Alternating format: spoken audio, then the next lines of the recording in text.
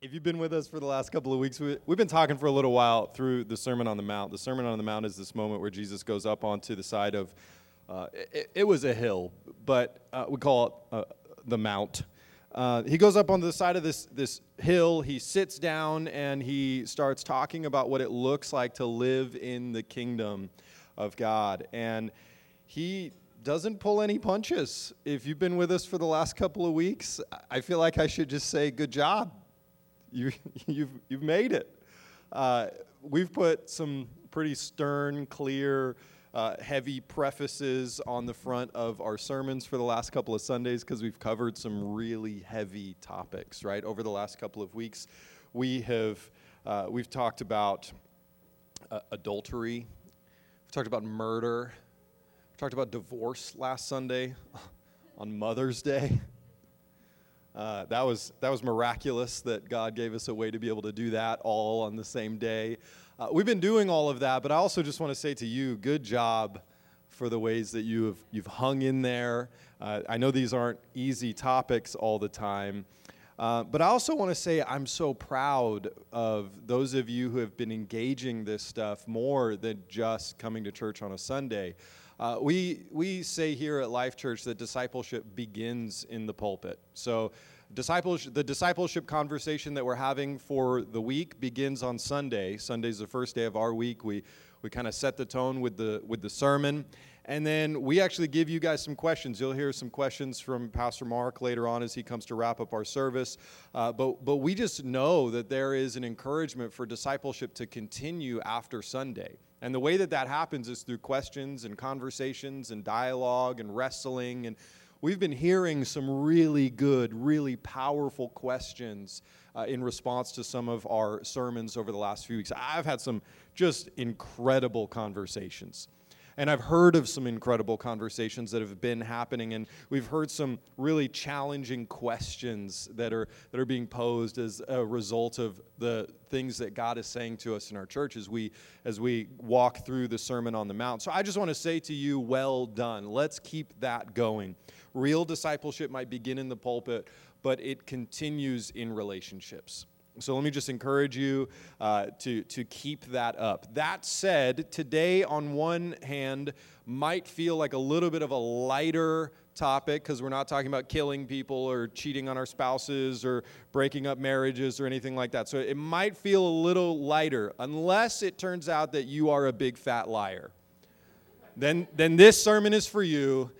Buckle up and get ready. Jesus talks about not taking oaths. Ultimately, in your Bible, like in my Bible, the subheading of this passage or this point in the Sermon on the Mount is called to tell the truth. So Jesus is concerned with what we say. Let me ask you a question as we kind of begin to dig into this. Have you ever been in a conversation, you've heard somebody, or maybe you've said this expression, something like, I swear to God. Right, and you say it kind of like that, right? Like you're trying to emphasize what I'm telling you is the real deal right now. I'm telling you the truth, right? Or somebody is telling you a story and they go, I promise this really happened, right? Or they say, I'm not lying, to which I always want to cut people off when they tell me that. And they go, I'm not lying, I'm telling you the truth. I always want to cut them off and say, so am I to believe now, because you said you're not lying right now, that every other thing you've ever told me was a lie? This is the first time you're telling me the truth? Isn't it interesting how we have kind of this tendency to make these kinds of expressions? There's the old playground expression where we go, I cross my heart and hope to die, right? This is an expression you might not have heard in America. It's an old Irish expression where the Irish will say, no word of a lie. They're saying nothing that I'm saying right now is a lie. All of it is the truth. We feel the need to compound our statements by these expressions to almost exaggerate how much we are telling the truth right now. And this is what Jesus is coming after when he says that we are either swearing or making a vow or taking or making an oath. So we're going to talk about oath making today. And you heard the scripture that Sharon read for us a few minutes ago. We're going to dig into what Jesus means. And so the first question we need to answer today as we dig into this passage is, what is an oath? Maybe you don't actually know what an oath is, and so Jesus says maybe you shouldn't take one. Well, what is an oath? The dictionary would define the English word oath as a statement or promise strengthened by a solemn appeal to a deity. A deity is God or a kind of God.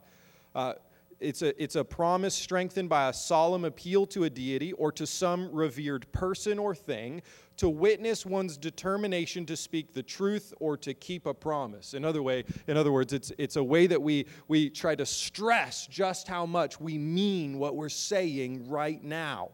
So you might hear an oath being made in a courtroom, right? There's the old practice of putting one hand on a Bible and saying, repeat after me, I solemnly swear to tell the truth, the whole truth, and nothing but the truth. Why can't we just say, I'm going to tell the truth? Well, because we want to emphasize just how much it matters that you don't lie right now, right? That you tell all of the truth and nothing but the truth. You might hear an oath being made when a person is being sworn into office, maybe for military service. By the way, if you've ever taken that oath, thank you. Thank you for your service. You might take an oath or make a vow at a wedding ceremony, right? And these are weighty expressions of our words. One of the words that Jesus actually uses here as he's sitting on the side of a mountain talking about not taking oaths, it can actually be translated to the English word restraint. And so if you unpack what Jesus is saying, is he's saying that to make or to swear an oath or to take a vow is to be restrained or bound by your own words to keep the commitment you're making with your words, right? When I made a vow to Sharon, I was being restrained to that vow, to love her in what? In sickness and health, right? Till death do us part, in being broke and being slightly less broke, right? No matter what our pocketbook looks like or what our physical body looks like or feels like, I made a vow to be restrained to her. I'm super happy that I made that oath, just for the record, in case anyone was wondering, because I know that word restrained might feel restrictive, but I'm really glad that I made that oath, and I intend to keep it until death do us part, and then probably after that until I die. Does that just sound like I'm expecting you to die first? As soon as that came out of my mouth, I realized that sounded terrible. Never mind. I have a sermon to preach. I'm not going to try to fix. Well, Sharon and I will fix that over lunch later. Our marriage is fine. We can handle the fact that I just said something dumb in public. Here's what Jesus was pushing back on. Jesus was pushing back on a teaching and a culture. So the teaching went something like this. In the days of Jesus, it was actually common to make an oath. And think about currency. Like we kind of make an oath or a promise, when we pay for something or when we sign a contract for something. And one of the ways that promises were made or expressions were strengthened back in Jesus' day was this regular common practice to use your words to make an oath. It was a way to guarantee that you would keep your word. And the idea or the teaching or the thinking was that the greater the thing was that you would swear by, the stronger your oath.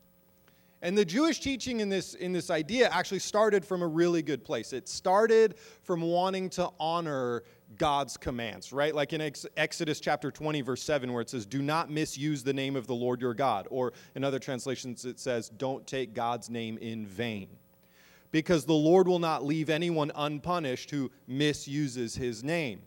Or like in Deuteronomy 23, 21 through 23, where it says, if you make a vow to the Lord your God, do not be slow to keep it, because he will require it of you, and it will be counted against you as sin. So if you say to God you're going to do something, or you say you're going to do something in God's name, and you don't do it, it's counted against you as sin. And then it goes on to say, but if you refrain from making a vow, it will not be counted against you as sin. Be careful to do whatever comes from your lips, because you have freely vowed what you promised to the Lord your God. In other words, nobody's forcing you to make a vow, but if you make a vow, you're going to have to do it, especially if you make that vow in the name of God.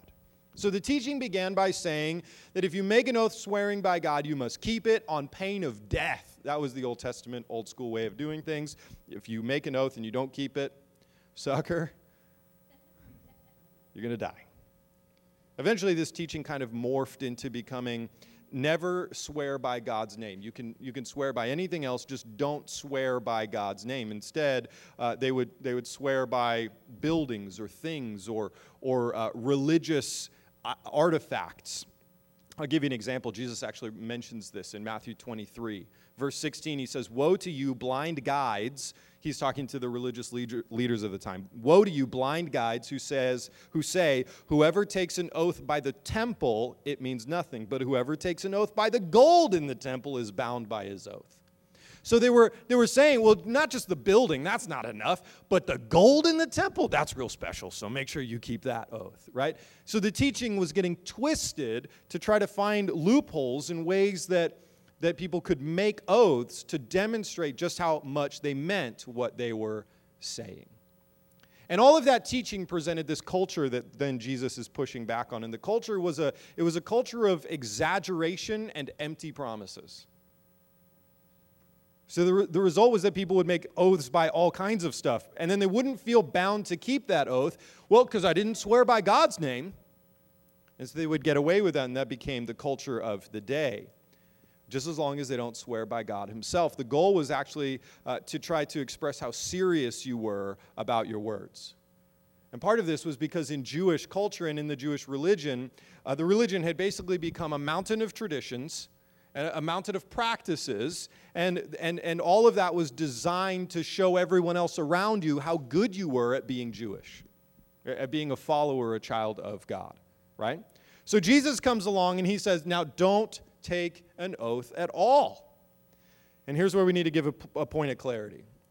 A point of clarity is this, that some people have actually used this teaching to come along and say we should never make any oath at all. I actually heard of a person who was saying, I remember when I was getting sworn into the military, and I really got hung up on making the oath to the military because I was told at church that you shouldn't make oaths, so I didn't know what to do. I was super conflicted. And he ended up making the oath, and he ended up serving his country, and it worked out. It's just interesting how much we actually miss the point of what Jesus is really trying to teach in this moment. So again, while it comes from a good heart to just say, fine, we're just going to swear off swearing altogether. We're not going to make any oaths at all. Again, it misses the point. And the result of it is legalism. The result is that we then make more rules for ourselves by saying, well, just don't make any oaths. But we have to remember that Jesus came to set us free from the rules of empty religion, not to lay more rules on top of us. He didn't come to say, let me give you more rules about what you can and can't say. He came to set us free. Right? So we have to remember that as we think about our perspective on oath making. So then the question is, what actually is the big deal with making oaths? What is Jesus trying to communicate? And think again about the topics that we've covered, right? Murder, adultery, divorce, making oaths. Doesn't it almost seem like this doesn't fit? Like, what's the big deal, Jesus, about making oaths? I mean, we've gone from killing people and breaking up marriages to make sure you say what you mean. Why is that so important to Jesus? And maybe you're actually just sitting here going, I'm really thankful that he put this here because we've talked about all these heavy things for the last 3 weeks. I'd like a breather. Thank you very much, Jesus. Well, that's actually not what his intention was. But the question again is, why is swearing or oath-making so important that it would fit into this point in the Sermon on the Mount? I would say that there are several reasons, and I'll give you 4 of them today. You might know of more of them. I'd love to hear your thoughts on this as well later on. But let me give you 4 reasons why Jesus takes oath-making seriously, and then you might be able to understand why Jesus felt like this was an important point to make right here in this sermon. The first reason Jesus takes oath-making seriously is that oath-making is above your pay grade. It's an expression that we use here at the church. Sometimes I'll be talking to somebody and I realize that what you need isn't a pastor, you need a therapist. And so I'll say, your issue is above my pay grade. Let me help you in a pastoral way by sitting you down with a person who has training to help you get out of the stuck place that you're in, right? And by the way, at Life Church, we always recommend Christian therapists because we want even our therapy to be rooted in and point us back to Jesus. Amen? Right, okay. So the problem, though, with swearing or making oaths in God's name or by God is that what you're doing in that moment is you are calling God to validate your words. You see how that's above your pay grade? It's as if you get to tell God to serve you. You're putting his stamp of approval on what you say. Do you remember when you were a kid and you would say something and then you would look at your parents to force them to agree with you? I remember my niece Angelina. She would every single day. She would go, so we're going to Disneyland today, right? And then she'd look at her parents.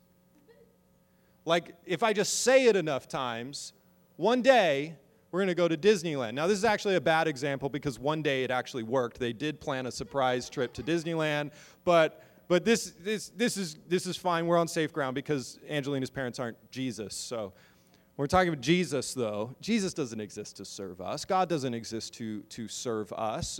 And we can't just say something and then go, see, God, you have to agree with what I said because I said it in the right way. It's above our pay grade to expect God to agree with our oath or to validate our words. Furthermore, you can't make an oath on things that you don't own or you don't control. Jesus says, don't make an oath on God's footstool on the earth. Don't make an oath on the kingdom of heaven. Don't even make an oath on the color of your hair. Now, you're probably thinking, well, I actually can control the color of my hair now. But your natural hair color, you cannot, God says, you can't even make a single hair on your head turn black or white. You cannot control that. So God is saying, don't try to make an oath on things that you don't own or that you can't control. You don't own God or his throne room. And in reality, you don't even own yourself. I mean, I am yours. Right? So ultimately, Jesus is pointing out that oath-making is an act of arrogance. It's an act of acting like we can tell God what he should agree with. James chapter 5, verse 12 tells us this is actually pretty serious. He says in James chapter 5, but above all, my brothers and sisters, do not swear either by heaven or by earth or by any other oath, but let your yes be yes and your no be no, so that you may not fall under condemnation. He's not just saying so that you don't look like an idiot when the thing you said doesn't happen. He's saying you get condemned if you do this practice because you don't have the power to guarantee. So we make oaths. When we make oaths, we would actually be wise to heed the warning of the great philosopher, Captain Tom Stinger Jordan. You might know him from a movie about a volleyball team that liked to fly airplanes. He looked at this kid named Maverick standing in his office one day, and he says, your ego is writing checks your body can't cash. You can, it's called Top Gun. You can go watch that movie. Do you remember that scene? He yells at him. He goes, your ego is writing checks your body can't cash. This is so good. We do this to God all the time. We do this with each other quite frequently when we say things that we actually don't have the authority to guarantee. A better way would be to be a humble person. A better way would be to just say what you mean and then do what you say you will do. Right? So Jesus says, instead of using fancy expressions and making oaths and swearing by God, why don't you just let your yes mean yes and your no mean no? A second reason that oath-making is not a good practice and why Jesus is taking it very seriously is that oath-making is actually a form of manipulation. Have you ever seen The Wizard of Oz? We're going to talk about some movies and some kids' shows today, just so you know. Have you ever seen the Wizard of Oz? Okay, spoiler alert. It's been a minute. I don't feel bad about spoiling if you haven't seen The Wizard of Oz. The wizard, turns out, isn't a real wizard. Okay. He made it look like he was a big giant green head, right? With all the power. Magical guy, the Wizard of Oz. Dorothy comes in with her friends and they ask for all this stuff. And he yells, oh, you listen to me, you know, smoke and fireworks and all this kind of impressive, scary stuff. It turns out he's just a guy hiding behind a curtain. He was using a facade to impress and ultimately even to manipulate. So he says to Dorothy, fine, if you want to do what you're asking me to do, well, I'm going to send you on a mission. I'm going to make you do something for me, Dorothy. He sends her off to go fight the wizard, the wicked witch, and bring her broomstick back to him. Which turns out has nothing to do with anything. If you've seen this movie, like, the broomstick doesn't mean anything. She brings it back and nothing happens because of the broomstick. He doesn't use the broomstick to get her home. No, it's for no reason at all. Making an oath is a lot like trying to be a wizard. If I can use the right words, I can manipulate you to agree with me,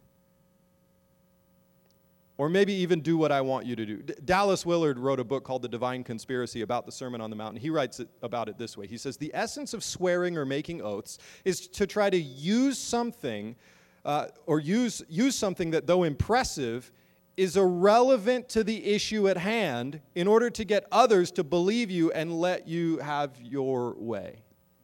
He goes on by saying the wrongness of swearing actually lies deeper. We are using people trying to bypass their understanding and judgment to trigger their will and possess them for our purposes. Whatever consent they give us will be uninformed because we have short-circuited their understanding of what is going on. When we exaggerate, when we don't just tell the truth, the whole truth, and nothing but the truth, we actually are manipulating people into believing a version of reality that doesn't actually exist so that we can get them to buy into our version of the story, or so that we can get them to behave a way that we want them to behave.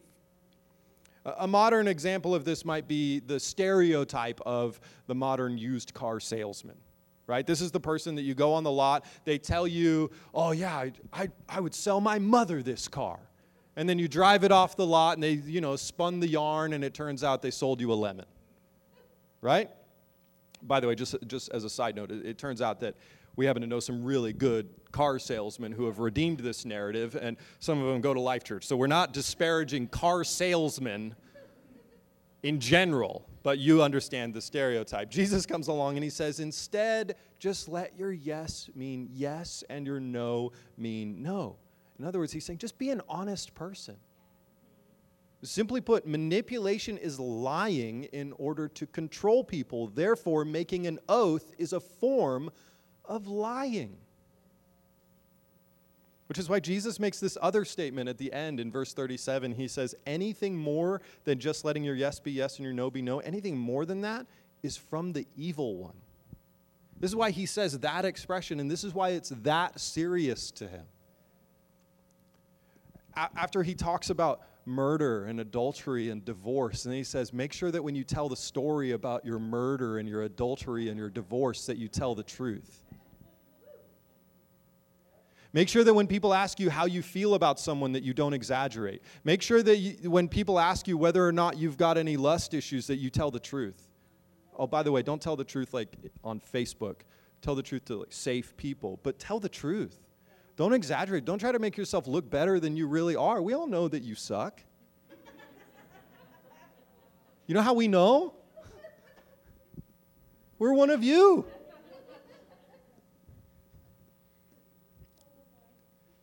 Be honest.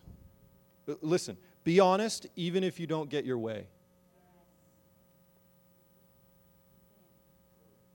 The third reason that making an oath is bad is that oath making is actually a sign not just of manipulation, it's a sign of insecurity.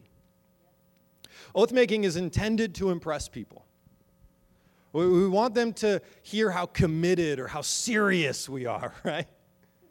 We never do this with God. We never go to God and say, if you do this, then I promise you I'll serve you for the rest of my life. Right? We never tell people something that's slightly less than true in order to have them think higher than us either. I know other people do this, but you don't. People who behave this way want others to think highly of them because they don't think highly of themselves. Oath-making is actually a sign of insecurity. So we bolster our stories with phrases like, I promise you this is real.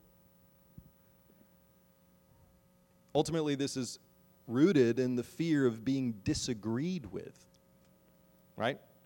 What would it mean about me if I say something and somebody doesn't agree with me? Or if they don't view me as smart, or they don't follow my opinion or my advice. So we make oaths, we stretch the truth, we swear, we convince people with our words that we're valuable, and that what we say matters. Sharon told me a story about a show that I promise you I have never watched. It's called Pound Puppies. To my knowledge, I do not recall ever having seen an episode of this show.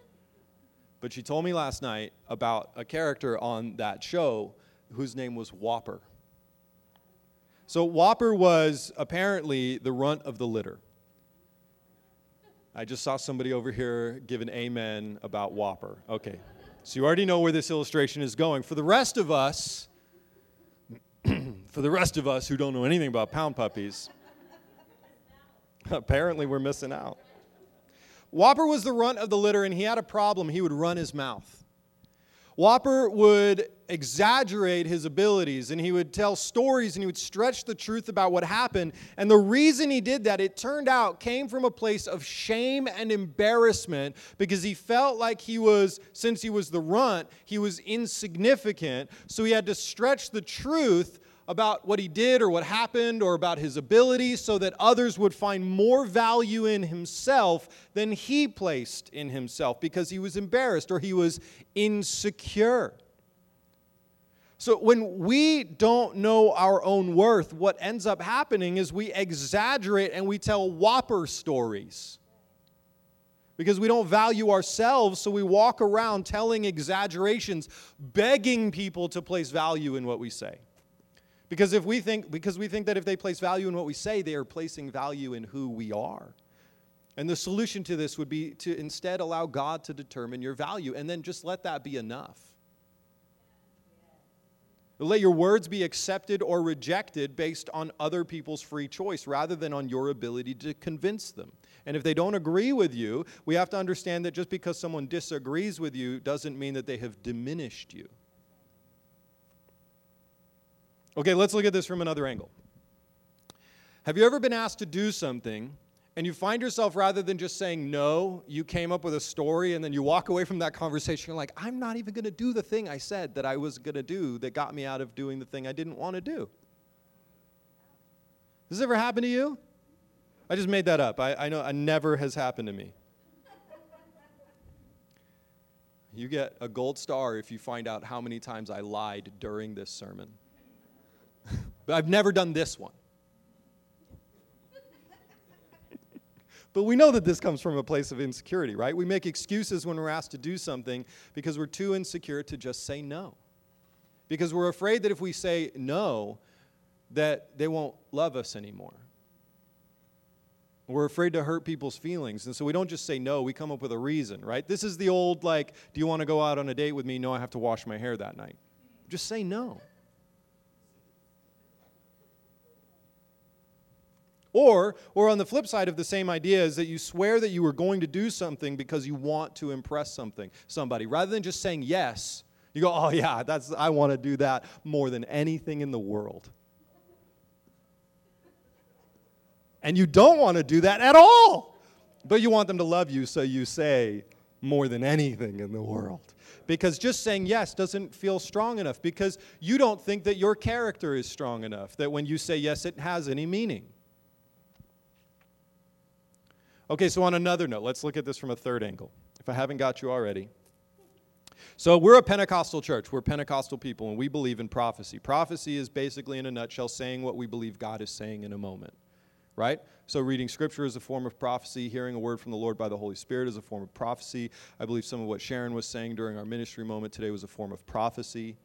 In Pentecostal culture, we absolutely believe in prophecy, but there's actually a temptation to be prophetic all the time in Pentecostal circles.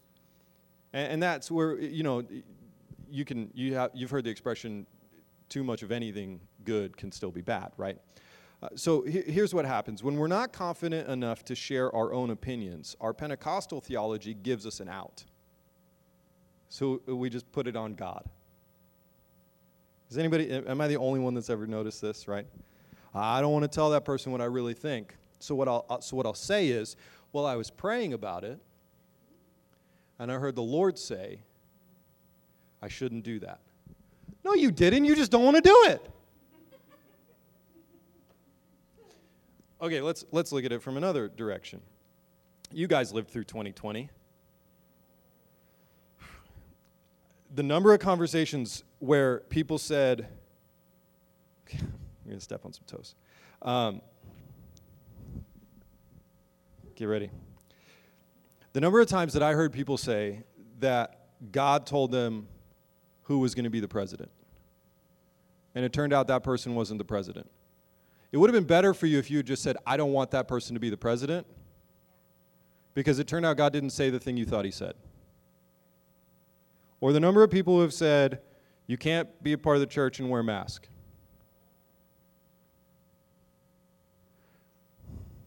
It turns out you just don't want to wear a mask. Guess what? Neither do I. I hate it. But I do it because I love you. I was about to ask, never mind. All right. Let's move forward. It gets real quiet when we talk like this. Here's why this is a problem, and here's why this fits into this sermon. Is because as Pentecostal people, we don't have the right to put our opinion in God's mouth and call it a word. Just share your opinion. And that's not a correction. You should hear that as a validation. You matter. Sweetheart, God loves you so much. He gave you a brain. Scripture says you have the mind of Christ.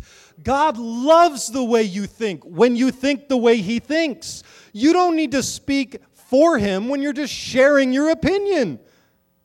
And you know what happens then when it turns out your opinion is wrong? You don't have to backtrack a prophetic word, which, just for the record, the Old Testament standard on when you get a prophecy wrong is we would stone you to death. So just have an opinion. And then if you're right, you get to be right. And we go, man, you're so smart. I'm so glad you shared your opinion. You must have the mind of Christ. And when you're wrong, you get to come and be humble and say, I was wrong. And then we get to say, I'm so glad you shared that. You must have the mind of Christ. You see how that works? And instead we run around and we put words in God's mouth, or we express things that aren't accurate. A better way would just be to say, I think this is what God is saying. So if you're insecure,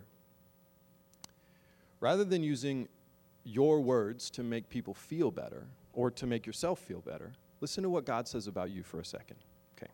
Romans 8:37 says, in all things we are more than conquerors through Him who loved us. In how many things? In all things. We're more than conquerors through God who loved us. 1 Peter 2:9, but you are a chosen race, a royal priesthood, a holy nation, a people for His possession, so that you may proclaim the praises of the one who called you out of darkness into His marvelous light. Ephesians 2:10 says, for we are His workmanship. Another translation says, we are His masterpiece. We are the masterpiece of Jesus, created in Christ Jesus for good works which God prepared ahead of time for us to do. Jesus looks at those of us who make oaths and say, you didn't need to impress me to gain my love. So let my love be enough for you, and just be enough. And just let your yes stand as yes. And let your no be no. And then finally, oath-making lacks honor. Oath-making diminishes God's honor. The command is clear, do not take the Lord's name in vain. Imagine for a second that you go to a school and your dad is the person for whom the school is named after. I was watching a show with my kids the other day, and it was about a girls' basketball team, and this girl was being rebellious, and the coach was going to kick her off the team, and then the assistant coach was like, no, don't do it. Don't do it. And it was a brand new coach. He's like, I don't understand. Why can't I discipline this girl? She's being ridiculous. And the assistant coach points up to the scoreboard. Turns out, same last name as the girl, and her dad owned the gym. She thought she could get away with whatever she wanted because her dad. She was taking her father's name in vain. Thinking you can get away with whatever you want just because, my dad owns the world. Say it another way. Using the name of your Father in heaven for your personal advantage. And why is that dishonoring God? Because it makes him look bad, because you represent him in the world, rather than behaving in a way that would make him look good and bringing honor to his name. So oath-making in God's name pretends that God exists to serve you. And then, of course, oath-making also it lacks honor because it diminishes your honor, right? We just read about how God feels about you. He loves you. He's so excited about you. But if you constantly make promises or swear to God or on God's name, not only are you taking his name in vain, but you're making yourself look like an untrustworthy person. Think about that person that is constantly making big promises and big oaths. That's the very person in our circle or groups of friends that we all don't trust. Always running their mouth, always saying what they're gonna do and then never doing it, right? Think about the boy who cried wolf. Always running his mouth to get attention. And then the wolf finally shows up and nobody else did. Because we don't trust you. Because he had diminished his honor by saying things that weren't true. So ultimately, Jesus' response is, let your yes mean yes, and your no, just let it mean no. Ultimately, this is an integrity issue, isn't it? This is why the subheading in your Bible is just tell the truth. Just be a person of integrity. I think that Jesus would actually have us simplify our speech to just say what we mean and then mean what we actually say. This used to be me.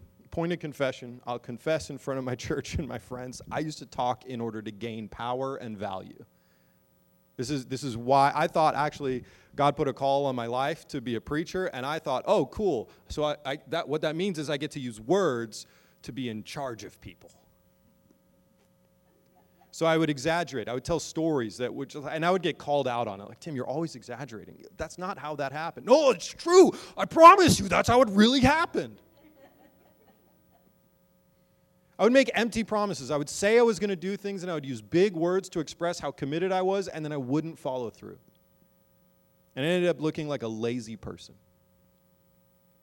I used my words to try to impress people. Because I thought that the more that I talked and the smarter I sounded, the more valuable I would become. And for me, this was actually rooted in a place of feeling abandoned. My parents divorced when I was 8 years old. My dad and I have had a very rocky relationship, and that word abandonment has lived very close to my heart for a long time in my life. So I would use my words to manipulate people into loving me. Because I was afraid of what would happen if I lost another person in my life. I was afraid of what that would mean about who I was. Like maybe I would just be so unloved, eventually I would just cease to exist. I mean, this affected the way I would preach. God would tell me to preach about stuff, and I wouldn't do it. I remember the day, actually it was in this church. I'd been a pastor for a hot minute already, like several years. And the Lord told me to preach about money, and I didn't want to do it. Not because I didn't believe it, but because I was afraid you would leave. I remember the preface I wrote for that sermon, and I stood up in front of the church, and I said, I owe you an apology. Because I've known I was supposed to preach this message years ago, and I didn't, because I was afraid of what you would think about me. And I have to get out of the way and just preach the truth. But that didn't happen because I'm so incredible. That happened because God healed my heart. And just for the record, the irony of that is that the more comfortable I get telling the truth, the more people seem to leave the church.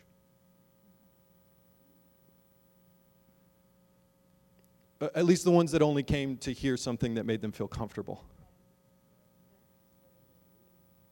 Now, I did not just say I celebrate when people leave the church. It grieves my heart. It still touches me and hurts me deeply. But I don't find my value in you sitting here listening to me talk. Please don't find your value in sitting there listening to me talk.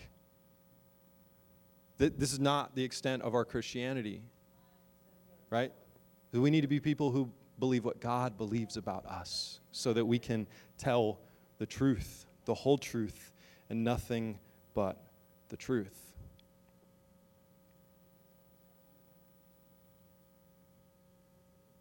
By the way, I'll just say as a side note, I've said this a lot in private conversations. I actually think that our church is healthier than we've ever been right now because we've become committed to tell the truth no matter what it looks like and no matter what it feels like. Amen? We still say the truth in love because we all belong. Yeah. All right, let's land the plane. If you've been making oaths and you're sitting here realizing, oh, I thought this was going to be a softball, I actually have some work to do. I thought I was going to get away with it this week, and I've learned something today about myself, right?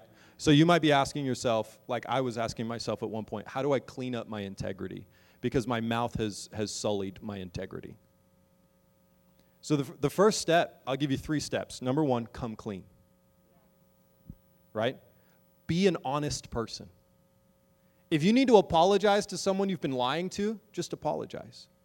I'm not going to tell you that apologizing will save the relationship. In fact, you might lose it because you apologized. But you would be righteous. And your value is not determined on your apology. Your value is determined on your humanity. God loves you. But come clean. Tell the truth. Tell the whole truth and tell nothing but the truth. Don't exaggerate. Just come clean. Step 2, talk less. Come clean. Talk less. Not in the like Hamilton sense, talk less, smile more. Just talk less. I mean, smile more, sure, but talk less. Challenge yourself to use fewer words. Resist the urge to be impressive in your speech. Just say what you think or say what actually happened.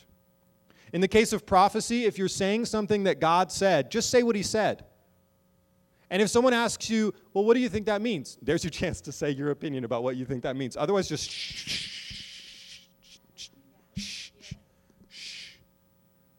That's a ministry, by the way. Shh. It's a spiritual gift. Shh. Practice it. Let your words speak for themselves. But then learn to back your words with your actions. If you say you're going to do something, do it. If you're not sure you can do it, don't say you will. The middle ground is you can say, I'll try, but then try.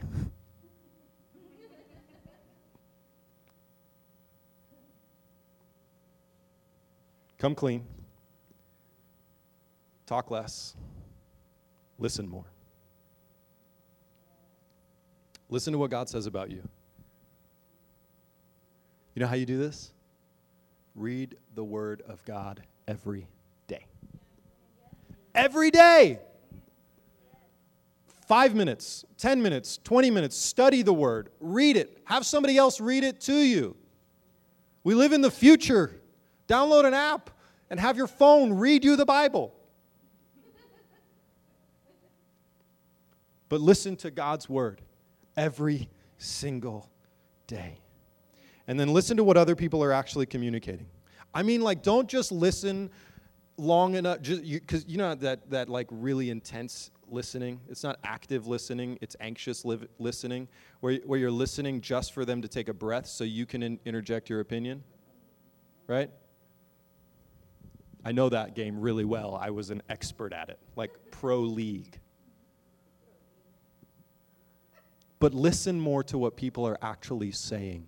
In fact, listen deep enough to begin to wonder, why are they saying what they're saying? And if you're not sure, when they're done saying whatever they're saying and you're not sure if you know what they're saying, ask them, why did you say that? And see what happens. And by that I mean, listen to how they respond.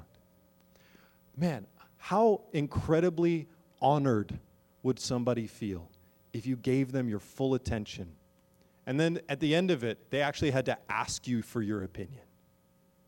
How incredibly honored would you feel if you gave them so much attention that you just listened to what they said, that they actually had to ask you for your opinion?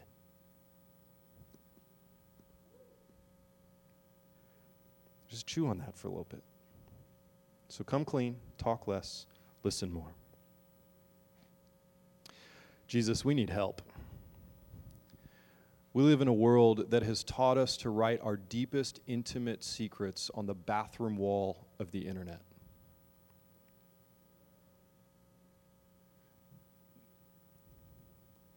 That world has discipled us into trying to be impressive people to gain followers. This world has taught us to breathe the air of other people's validation, and when we don't get it, we feel like we are suffocating. But God, you are the air that we breathe. Rescue us from this drowning place. Put our feet on the solid rock and teach us to listen. Teach us to speak the truth. Teach us to find our value in you. For those of us that need to repent of this issue, Lord, I pray that they would receive your grace today and an infusion of your courage. If there needs to be hard conversations that need to be had, would you give us courage? In fact, I pray this blessing over you, Life Church. May God show you how much you are loved by him. May you know the truth of his feelings about you, and may that truth set you free from the prison of other people's opinions. May you feel no need to use your words to gain love from other people. May you speak the truth, and may you be at peace. May your words bless God and be a blessing in the world to others. In Jesus' name, amen.